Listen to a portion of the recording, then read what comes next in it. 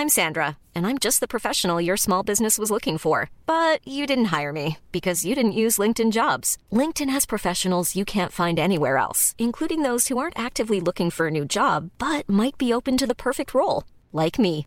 In a given month, over 70% of LinkedIn users don't visit other leading job sites. So if you're not looking on LinkedIn, you'll miss out on great candidates like Sandra. Start hiring professionals like a professional. Post your free job on linkedin.com/people today.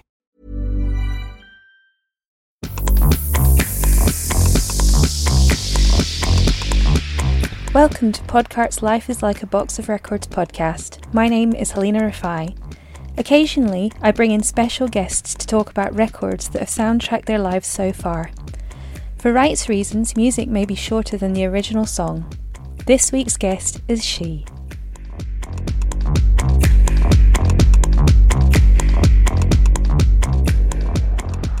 Hello, Sue. Hi, Helena.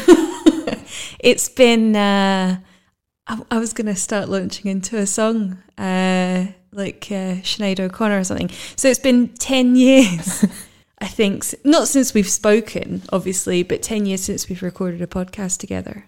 Yes. And you are now under the artist name of She. Yes. What the hell have you been doing for the last 10 years? What have I been doing? 10 years.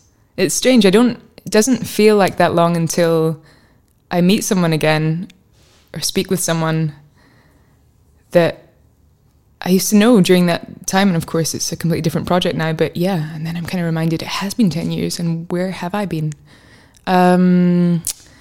I took a couple of years out of music, or certainly music took much more of a backseat. I always battled a little bit with this idea of whether I really ever wanted to try and make music the thing that was my full-time job, my income, because I didn't want to put pressure on the music side. And so because of that, I always worked a bunch of other jobs. And the intention was to only ever work those jobs to be able to earn some money to put back into the music. But what always happened was all of my best energy would go into those jobs. And so, yeah, music became something that I did when I could.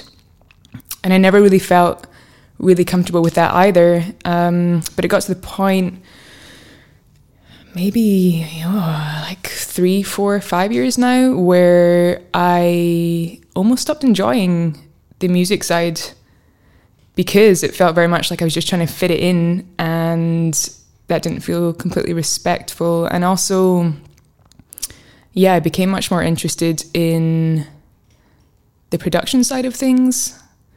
Certainly with the last project, that was never something that I had enough confidence to explore. And so in those years in between, I started experimenting with that. I also had a job where I climbed many mountains in many places very far away. And it felt very much like I had a very different life. So you were under the previous name of Panda Sue.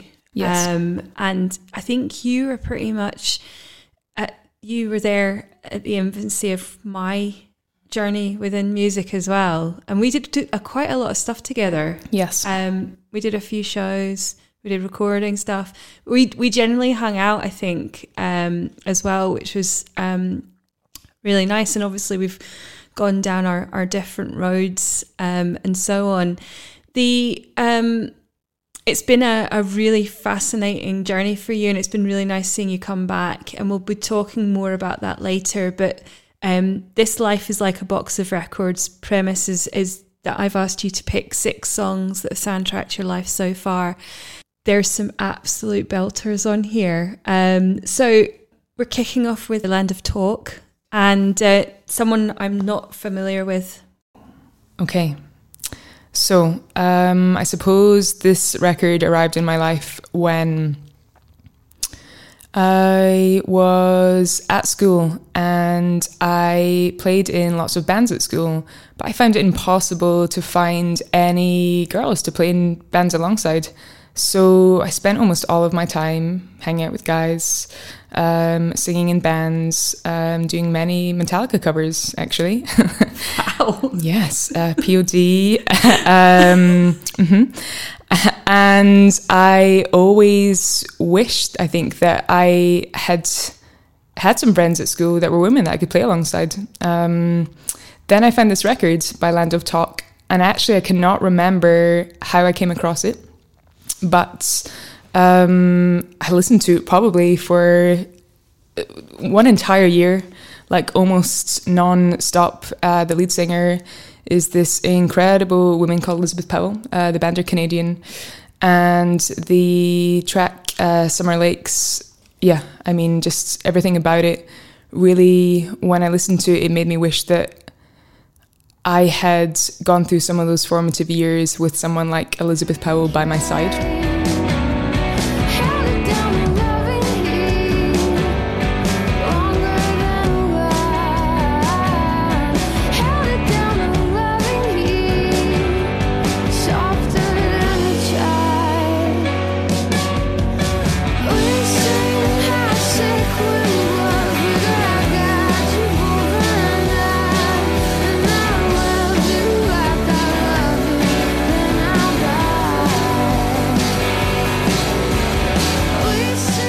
What's so special about this song in particular from that record? Why did this one stand out? It's the first track that I'd heard from the album. Yeah. And I don't know, it's just sometimes you remember so vividly your introduction to something. And actually, whether that song becomes the song that becomes most important, it still holds this place, that it can take you back to a very specific time. And I think, yeah, that's exactly how I feel when I listen to this track. So, Death Cab for Cutie and Marching Bands of Manhattan.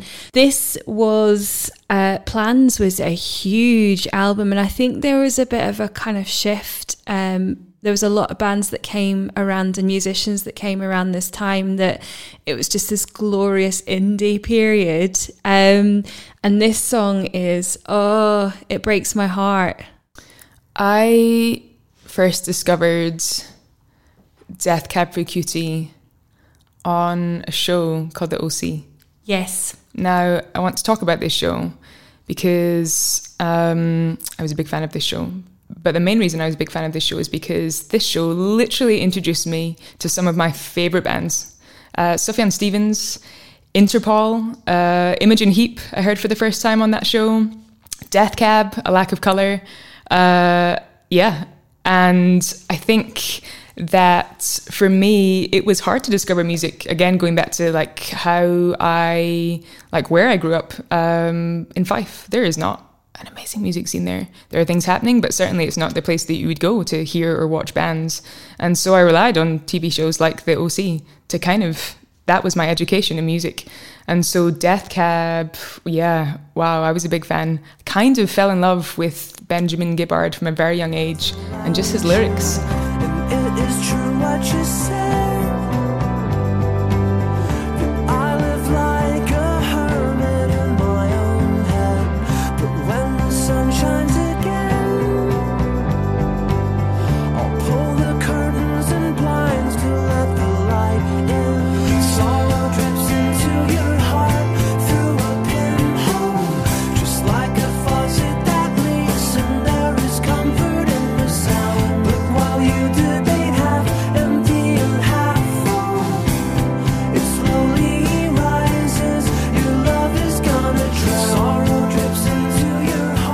I don't know how, but it's certainly the first time that I really became obsessed with, like, they'd put out an album, the first thing I'd do would be to purchase that and to open it up and to read the lyrics immediately. And I've missed that, and I was speaking to someone recently about this, about lyrics, and actually personally I don't print, or people have asked, like, what are the lyrics to this song, and I personally like how people can, by not always knowing the words, they can make their own connections or interpretations. But on the other side of that, that was my favourite thing to do growing up. It was you literally spent hours, and I was talking to my other half about it. Is that I would sit in my bedroom. Before the internet, I'm just like, it was just the best time, or becoming obsessed, I suppose, with the internet to a certain degree, and the scrolling generation, and having to actually, you purchased releases religiously. And I would even know who the sound engineer was. Oh my God, the credits, I loved reading the credits, who are these people thanking? Yeah. And I want to know, who are the people that they are thanking and why? And that was my favorite, my absolute favorite thing. I would go to that first, and then I would listen to the music. Yeah. So I need some backstory on this. Yeah. Yeah, and definitely felt like that a lot with probably the Death Cab back catalogue. I mean, I probably have everything. That's impressive. Everything on there. Yeah, so this song, I was thinking the other day, what was my favourite album? And actually, in truth, I haven't returned to, it wasn't until I was putting together this playlist and I was like, well, of course, Death Cab for Cutie should be on there. And then I returned to this song and I was like, wow, even listening to it today, I feel a little bit emotional because it reminds me of a time when I was just discovering bands like this, wow, there are people out there writing about things that I'm feeling in my head. This is really powerful. This song as well, I think that the way that it kind of builds throughout is it catches you. And it's so anthemic. So it's the big one, the big B. I think we both love her equally, probably the same amount. I mean, she's my be all and end all, but I came to Björk very late. Did you? Very late. Actually, I had a very strange musical upbringing. My parents listened to music, but I never really discovered music through them. And I feel like actually I did a lot of figuring out or finding out about some of my favorite artists much, much, much later in life. In fact, still today, I feel like I'm still discovering bands that's oh God, I wish how did I not know about them 20 years ago? But it feels kind of just as special to listen to them today. And Björk, what can you really say about Björk? And of course, today's a poignant day because last night we saw her. Yeah. At the Hydro, and we were saying earlier, I think we both also saw a festival. The last time I saw her was 10 years ago. And since then, crazy things have happened. Yeah. Maybe we'll speak a little bit about it later, but Iceland has very suddenly become a very, very important place in my life. And that was not linked to Björk or even to the label. I had gone out to Iceland, literally returned in one of those very strange, kind of serendipitous ways. Suddenly all these paths just started sort of overlapping, and Björk suddenly, So what do you love about her? And the song that you've chosen is Enjoy, which is one of her, it's one of her strongest, I would say. But her discography is ridiculous. But what when you first discovered her, what was it that kind of just blew you away?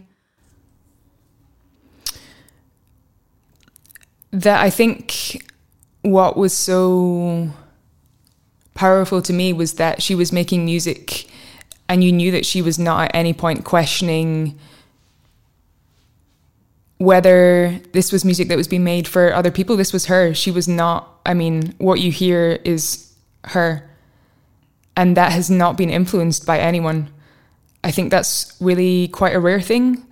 And especially when your career does span so many years that there are occasions where sometimes it feels like people are starting to write music in a way that they think might, be popular, or not to manipulate, but certainly there's trendy music or there's times to release certain kinds of music. I've never felt like that with Björk.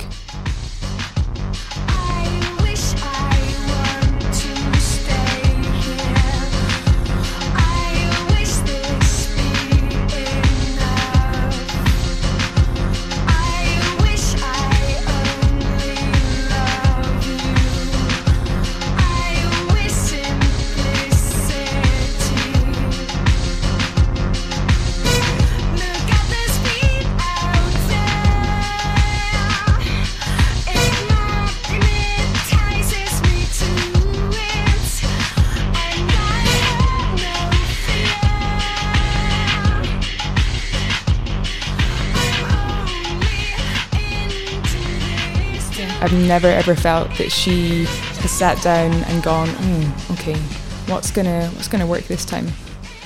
And as a result of that, I think that's why her music is just so, I mean, yeah, it's why she's pretty incredible, really. So I just want to briefly talk about what we experienced last night in terms of her performance and just the general production overall, and the sound, and just how forward thinking she is, and obviously the people that she works with.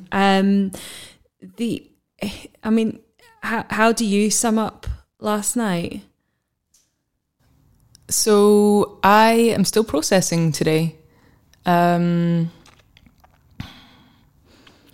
had never been to the Hydro before, and actually I don't always enjoy those sort of big arena spaces, but of course I wanted to see her show.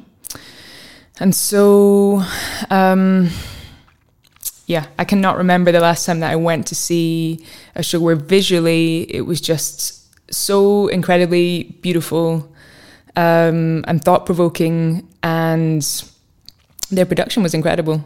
Yeah.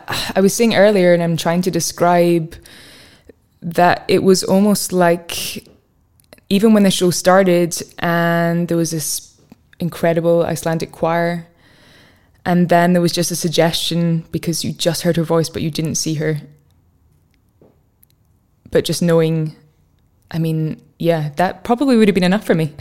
It does, because she's such a force of nature, it does kind of like take your breath away. That, I mean, I was sat going, she's right there. And it's almost, I found at times last time, it was just so overwhelming that I just couldn't really comprehend it. It's almost like, and this is going to sound very profound, but you know, when you start to think about the universe and the size of it and just what might exist, that it's almost on that level that you're just like, how did they even come up with that last night? And the flute ensemble, who were absolutely insane, and just everything. But we could go on forever.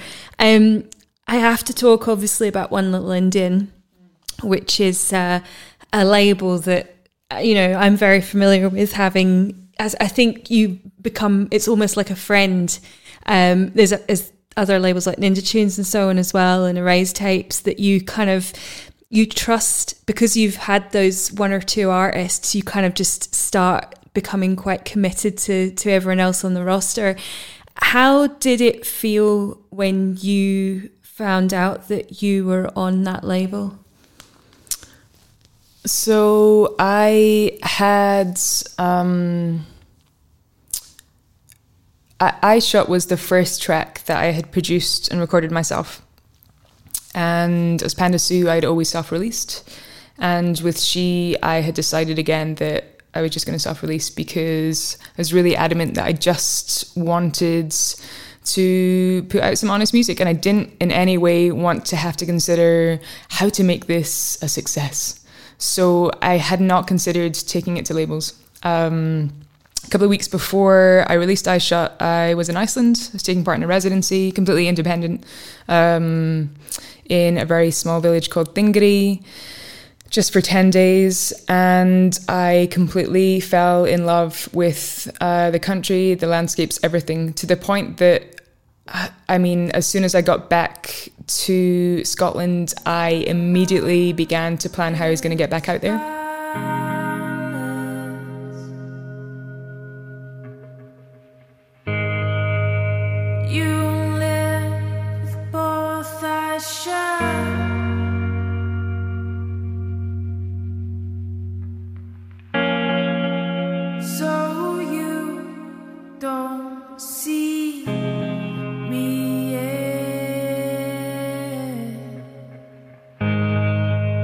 One day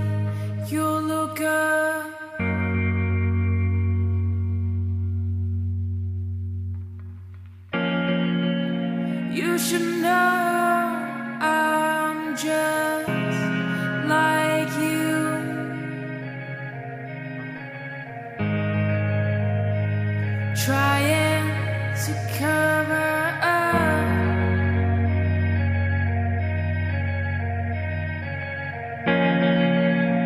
You tell me that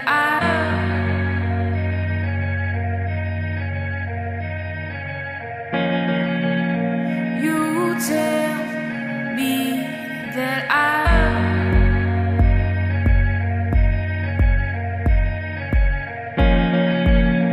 you tell me that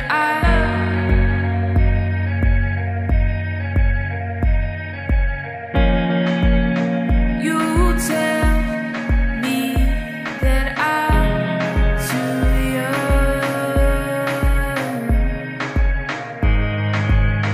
I'll tell you it's not enough. It's not enough.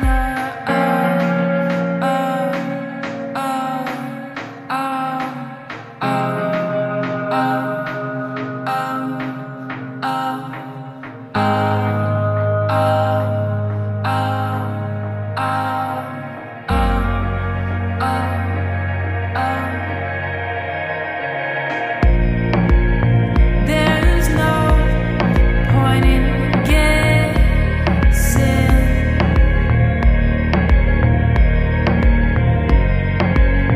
Correlations in your mind.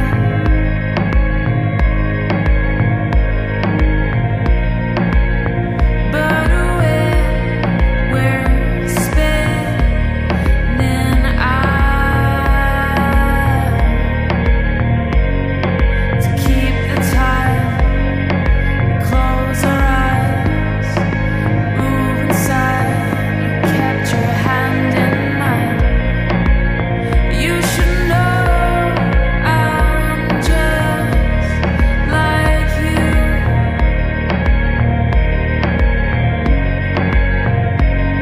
Trying to cover up.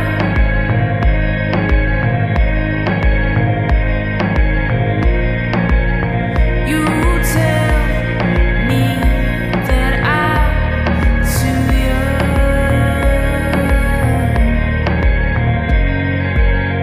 I'll tell you it's not enough. It's not enough.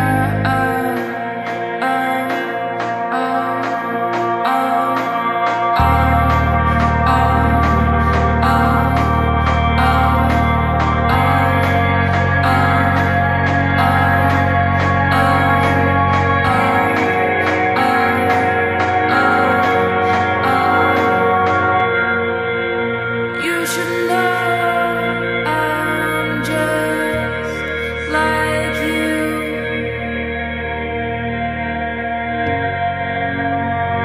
Trying to cover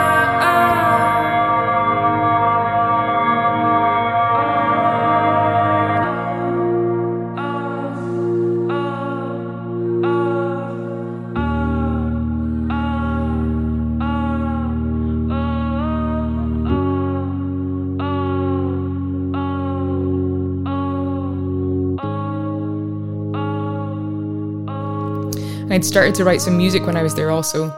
And then I think a week later, I released Eyes Shut. And that afternoon that I'd put it out, my friend Davey sent me a message to say, hey, Davey, who's Finny Tribe, who worked with One Little Indian, still does. Lovely man. A beautiful man. Yeah. He sent me a message saying, hey, One Little Indian have been in touch. They're wondering if you'd be interested in chatting. I was like, okay. I mean, yes. And I remember, so I spoke to them, I think the following week, and we're like doing some introductions, and they said, oh, like, I don't know if you know, but we work with like Bjork. And I was like, yes. Yes, I know. Yes, I know. I know who you are. And I was like, hey, but did you know that I've just been in Iceland? And they didn't. They had no idea, of course. Wow. So, yeah, that felt special, because almost at that point I was looking for ways to get back out there. Of course they have, I mean, Bjork, but also other artists, Ashgeir is based out there, Samaris, like lots of other incredible Icelandic artists. And so, yeah, it kind of made perfect sense. But still I was like, okay, but this is a label. And with that brings expectation and maybe a little bit of pressure. So let's meet and chat this through. And, you know, they were so honest and open about everything. And there is absolutely no ego with that label. And one of the first things they said was, by the way, just because we're One Little Indian, this is still really hard work, like for everyone. Yeah. So like we're all in this together. But like you need to know that everything is tough. And I thought that was a really great thing to be honest about, because a lot of the time there's a lot of bullshitting involved, and it's the thing that just turns me off immediately. Yeah. And there's absolutely been none of that with them at any point. And every decision has been a conversation. And actually, I mean, it's a family-run label, but everything they do feels like an extension of that. And that's really special. Yeah. And even the album, so I had been working on the tracks already, and at no point did they like get involved or suggest or like none of that. So in terms of the creative control, almost in a way it feels a little bit like it could still be a self-release, because they've allowed me to be so in control of a lot of the decisions around that. And of course it's a bigger project and there's more people working on it, but that's been great too, because the thing about self-releasing is that it's exhausting. It is. Yeah. And this is also exhausting, but of a different kind. Yeah. One where I feel like, I mean, it's exhausting, but it feels very nice to be supported by such wonderful people too. So yeah, I'm very lucky. Yeah. But I mean, it's 10 years. Yeah. So. And okay, lucky, like you work hard and you have a vision of what you want to do or put out or create. So yes, luck, but also I believe very much in this idea of things falling into place when they're meant to fall into place. And actually just believing in that, I think has probably been singularly the thing that, I think that's been the main difference between these projects. And I honestly think that has been why things have really gotten to the place that they are with Sheaves, because this time I was like, okay, I'm going to do it this particular way, and I'm not going to try and let other external factors influence this. And I feel like since I made that decision, I almost can't explain it, but it's just, I feel like it was meant to be. So, Christian Loeffler. Christian Loeffler. Is it Loeffler? Loeffler? Loeffler. Okay. So I was saying to you there that I'm big into all of that, and you've introduced me to someone new, and I'm now going to binge the shit out of his stuff. So where did you first hear him? I'm gonna talk up, maybe the only time, but I was listening online. Do you know what? Maybe I was listening on Spotify to something else, and maybe he just happened to be a suggestion of part of an algorithm, and I heard him there, and I went, what is this? I'd never come across him before. He just put out this album, Mare, and at this point I was living near a very big forest called Tensmuir, and I literally took my bike for a cycle and I listened to this album and this track that you're about to hear, and something in my head just clicked, and I went, this is the kind of music or the kind of feelings that I want to start exploring in my own music.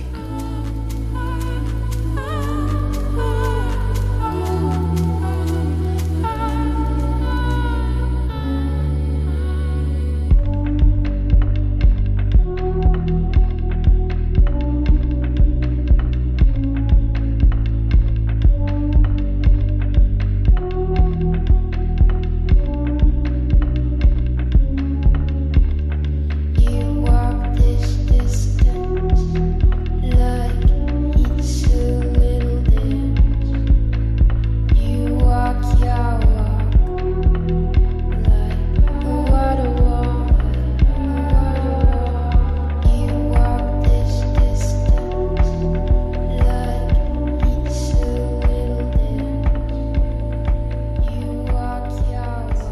during that time, I then also John Hopkins. Yeah.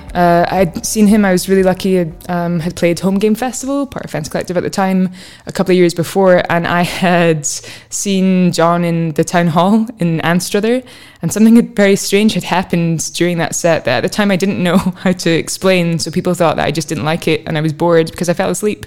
But it wasn't really asleep. It was strange altered state, because music like John's could totally do that. Yeah. And I feel very similar to Christian Loeffler when I listen to this album. Like, it takes me to a place that I can't quite explain, but it totally calms me. Yeah. And this album was, everyone should listen to this album. I totally know what you mean. This artists like that, they just do wonders for my mental health. It's a way of kind of, it almost like it kind of balances you out a bit. It's almost that want to kind of go out and explore the world, but have that soundtracking. And it is just, I'm so grateful that I've kind of just started to really discover all these artists at this time of my life. Which I guess is what you're talking about as well, is that there's always an urgency for you to consume certain things, but I believe that you have to do it when you're ready to do that. And I know that we were kind of speaking about that. So I think it's this whole idea of music as a meditation. Yeah. And actually, honestly, before I would have been quite uncomfortable when I'd even think about like meditating. What? But for me, I don't think I realised that all this time, all these years, music has been my meditation. And certainly, like, even with some of the tracks on the album, the music that I was listening to at the time of writing that definitely influenced how a lot of how I started to write music or approach music. And I think I've never really honoured the whole set structure for a song, like verse, chorus, verse, middle eight. But certainly this kind of music has, I feel, allowed me to be a little bit more flexible in my approach, or a little bit confident. Yeah. See, obviously now you've kind of touched on the fact that production is something that you really have started to explore. And I mean, the production on the album is really ridiculous. It's so good. Where were you coming from in terms of the approach to that? And were there any kind of light bulb moments that you discovered even using different techniques or gear or surroundings that kind of really contributed to the making of the record? Yeah, I think that initially the need to explore production came from a lack of confidence to be able to articulate in a studio environment what I would like my music to sound like.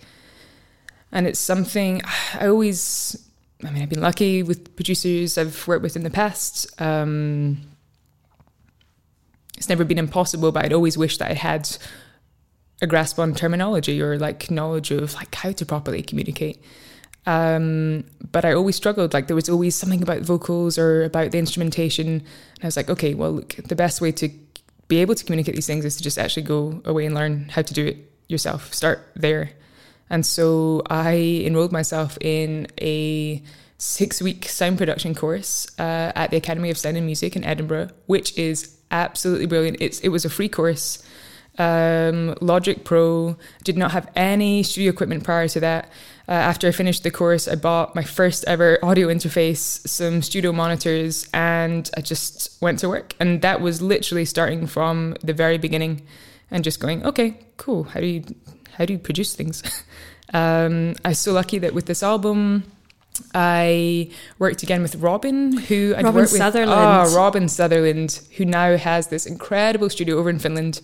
But we worked together a lot on the Panasu recordings. He produced for this record. I produced, but he mixed, but was so supportive, and like little questions here and there I had. And actually, Robin, can you help out with this? And yeah, so it was very nice to have him by my side throughout that. But yeah, the production, there was a couple of things. I think the record is also very much influenced by my environment. The record was written at a time I just moved to Dundee. and I was living and working in a house there that really, I mean, it was my studio, so a very, very minimal setup, but also I had to do a lot of that work during late night or very early morning hours, and that definitely had an impact on my own state of mind. In a way, I think actually really helped, because I've always been a bit of a perfectionist, and when you are producing your own music, like what's the point where you go, oh, this track is done? Because in all honesty, a track could never be done. If there's always things that you could go, this could be better, or that could be better. But when I was working on it, because of these working hours and this routine that I had, I was less precious about things maybe. And so that meant that I was a wee bit more courageous. Where have you gone? I've been waiting up for you for so long.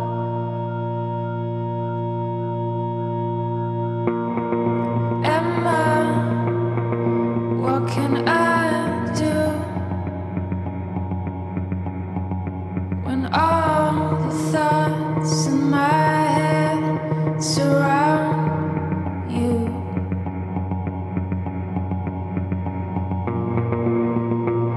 I was coming down, you were running up. We never talked about it.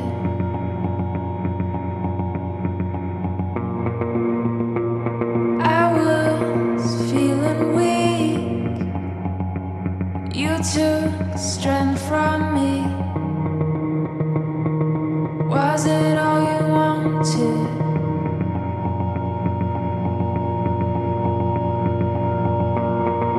Emma, how do you sleep?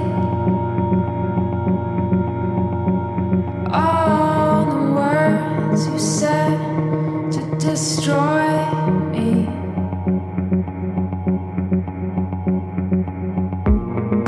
Emma, where do you draw the line inside your heart so you won't fall?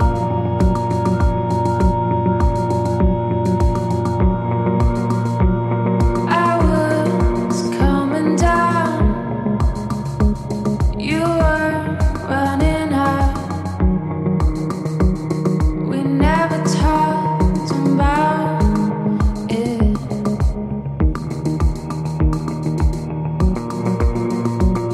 I was feeling weak. You took strength from me.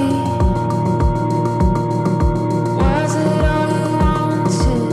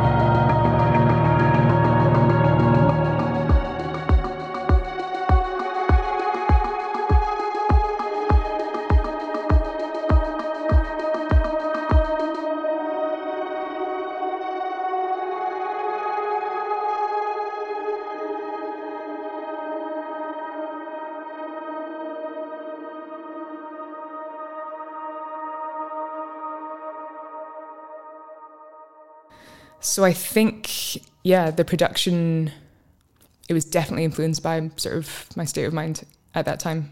my environment. And also, I mean, it's a very personal record to me. It was also the reason that I wanted to explore producing and recording it by myself.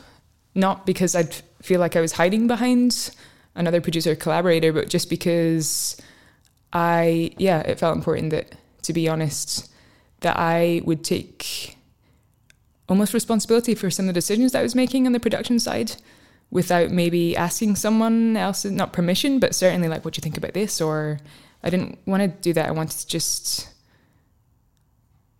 produce and record a record that I could say that, yeah, this was mine and this is the first thing that I have made and this feels very much like me. This is quite a nice continuation in Nils Frahm, because I get kind of tasters of that, and I know sometimes people don't like comparisons, but I think reference points are quite nice, and I think that this is I get the dynamics within the music that you're producing now.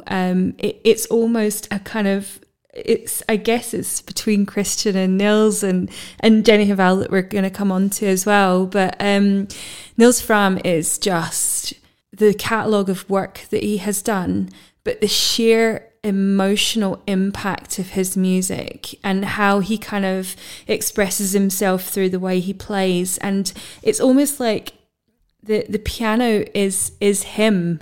So what was it about, Nils?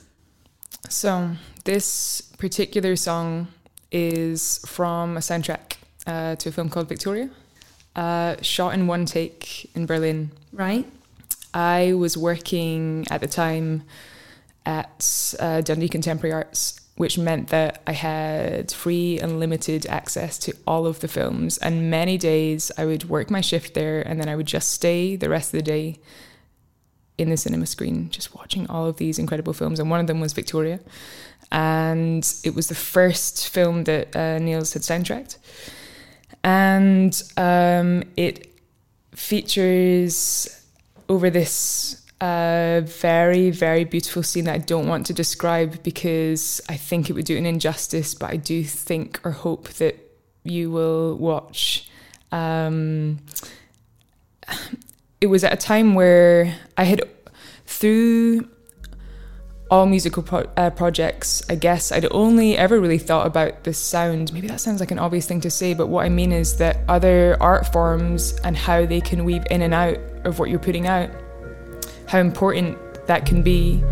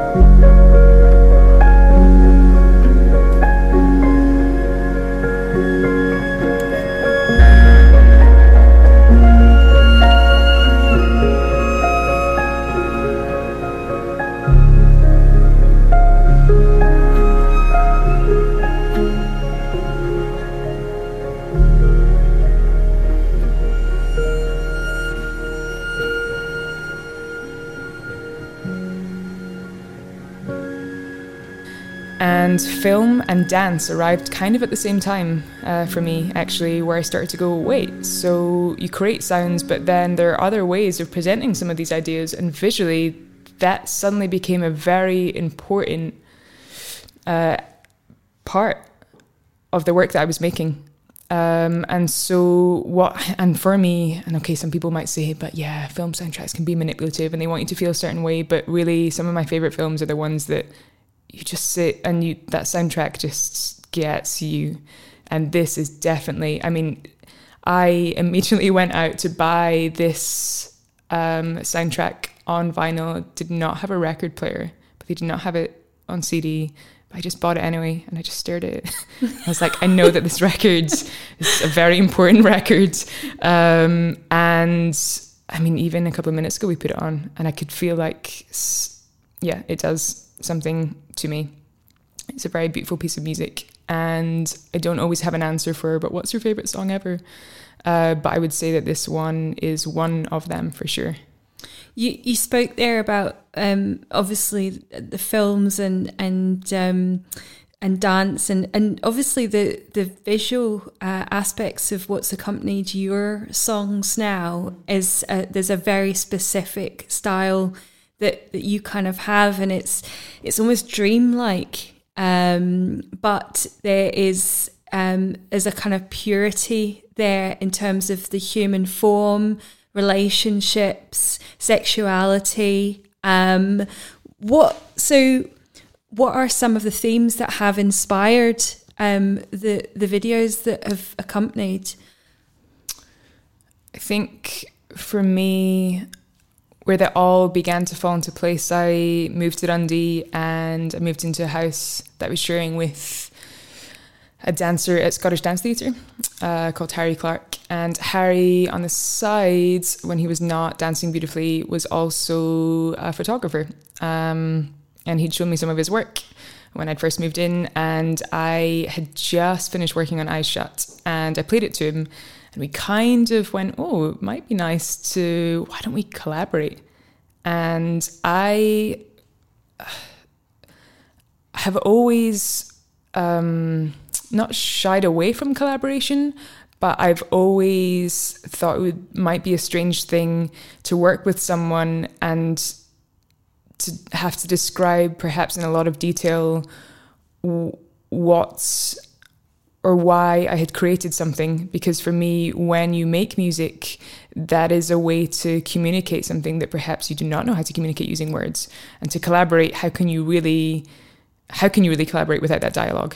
And so I think I'd always worked quite independently. But for Eyes Shut, I'd made this track. I played it to Harry, and we decided that we would just work on a video together. We did that with some friends from Scottish Dance Theatre. We hired out for half a day this incredible building in Dundee called Westward Works. We had no crew. We had no lights, we had no equipment. Harry was using a Super 8 camera for the first time ever. This was the first video he'd ever made. I literally just rolled in some speakers and played out the song. Fra and James that were in the video, that was improvised. Everything about that was improvised. The light we were so lucky with because the way it just streamed through those windows, like that was not planned. And to say, oh, that's like a one-off, that's great. But actually, that's how Harry and I have made all of the videos, not through a lack of like proper prep, but just that he works a full-time job. And it's been hard to like plan things so far in advance. There hasn't been a massive budget. So we've just gone, okay, let's not plan it out. We don't have to have like a storyboard here. We'll just go and make something and we'll use whatever we get on the day. And with Super 8 film, it's very expensive. So yeah, even for the Eyes Shut video, we literally only had 6 minutes worth of film. And the song itself is 5 minutes. But we knew that going into it, like, okay, whatever we're shooting here, we're going to have to use. But actually, at no point were we like, oh, well, we're going to have to look for some footage now to fill in this part or that part. Actually, it was totally enough. And it was the same with the boy video, which we shot in Tensmuir Forest. I drove the car. Harry filmed Jessie. We did it before they started work that morning, like an hour turnaround. Then they went off to work and I went off to do something else. DIY at its best. DIY. And I think, well, there's something though, this idea that limitations can be a blessing, because if you do have a massive budget and like got to access be to more anything, creative, like where do you start with that? Yeah. So actually, I've really loved how everything's just been done like in the moment. And of course, there'll be times where it doesn't always work out. Like you have an idea and maybe when you go back to, you're like, maybe, you know. But certainly up until this point, like every video has felt, I mean, it's been made in that way, like really naturally. And so for me, I think it was also important that Harry's work, I mean, I've been really interested in getting other people's perspectives. So I've never sat down with him and said, well, this track is about this, so we better make a video that looks like this. That's never happened. So how it's looked is actually completely from that's Harry's doing. Wow. Apart from St. Cyrus, where I said to Harry, hey, Harry, what are you doing at 10 o'clock tomorrow? I've set something up for us. And that was the St. Cyrus video. We hadn't met. This is just, yeah. Sometimes these things just fall into place. Yeah. And when I try to explain them to people, they look at me like, you're a bit strange how you do things, aren't they? So, final song. Jenny Haval. You kind of light up when you even talk about her. I can see it for those that are just listening, obviously. It's an immediate change in response. So what does she mean to you? Jenny Haval does not just do one thing, she does many things. She is artist, producer, she's a writer, performer. I first saw her perform at Summerhall a couple of years ago as part of The Fringe, and I had not heard her music before, but about halfway into the gig she stopped and said, by the way, you should all know that the airline lost a lot of our instruments and like all of our costumes and equipment, so a lot of this set has just actually been improvised. And I was like, what? Like, you would not tell, because she was just carrying all of that. And her music is just, yeah, to me there are very few people that I listen to their music and can instantly feel like some kind of an affiliation with, oh, I know what you're writing about and I feel very similar, and actually you've just managed to write about something in a way that maybe I've tried to or would like to, but you just seem to get it, and it's a special feeling when you discover that or come across it. Look at them now. Look at them now. Take a closer look. Study the raindrops on the leaves. Study the raindrops on the Study the ants on the ground. Study the ground. The brown, porous topsoil. Its softness. The mushrooms. And the strange blue flowers that grow near them. And yeah, that I feel the same both when I listen or watch her perform. When I was saying earlier, I was really lucky. She was performing at a festival in the Netherlands a few weeks ago that I went out to see, and the show was called The Practice of Love, and it's an extension of an album that she just put out. And I think there is some correlations in the way that we work, that the music and the visuals, they kind of work together and they're as important as each other. So this song is from her latest album, and yeah, it's definitely my favourite. What's next for you? I mean, obviously the record's got to have time to breathe, but what is planned? So the record is out 1 month today. It's 1 month old. It feels far newer than that, to be honest. Yeah. I haven't yet played it out in Scotland at all, really. So in January, I've got some shows. I'm going to do Hug and Pint as part of Celtic Connections, and also planning a show in Edinburgh, Aberdeen, and also Dundee, please, if I can find a space. And then I'm returning to Iceland. So I've been working on a project out there.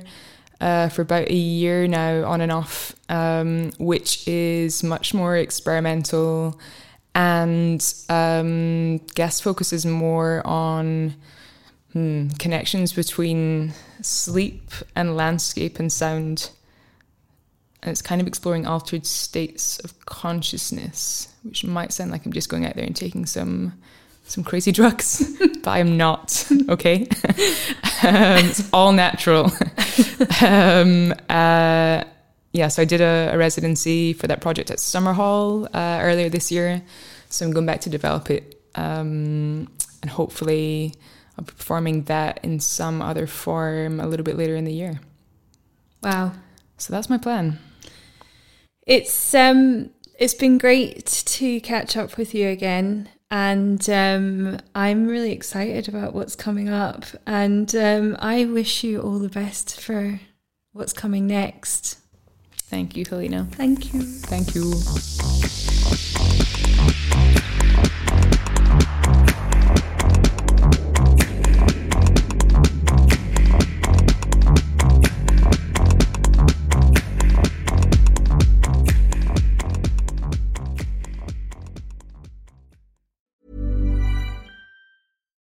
When you need mealtime inspiration, it's worth shopping Kroger, where you'll find over 30,000 mouth-watering choices that excite your inner foodie. And no matter what tasty choice you make, you'll enjoy our everyday low prices, plus extra ways to save, like digital coupons worth over $600 each week. You can also save up to $1 off per gallon at the pump with fuel points. More savings and more inspiring flavors make shopping Kroger worth it every time. Kroger, fresh for everyone. Fuel restrictions apply.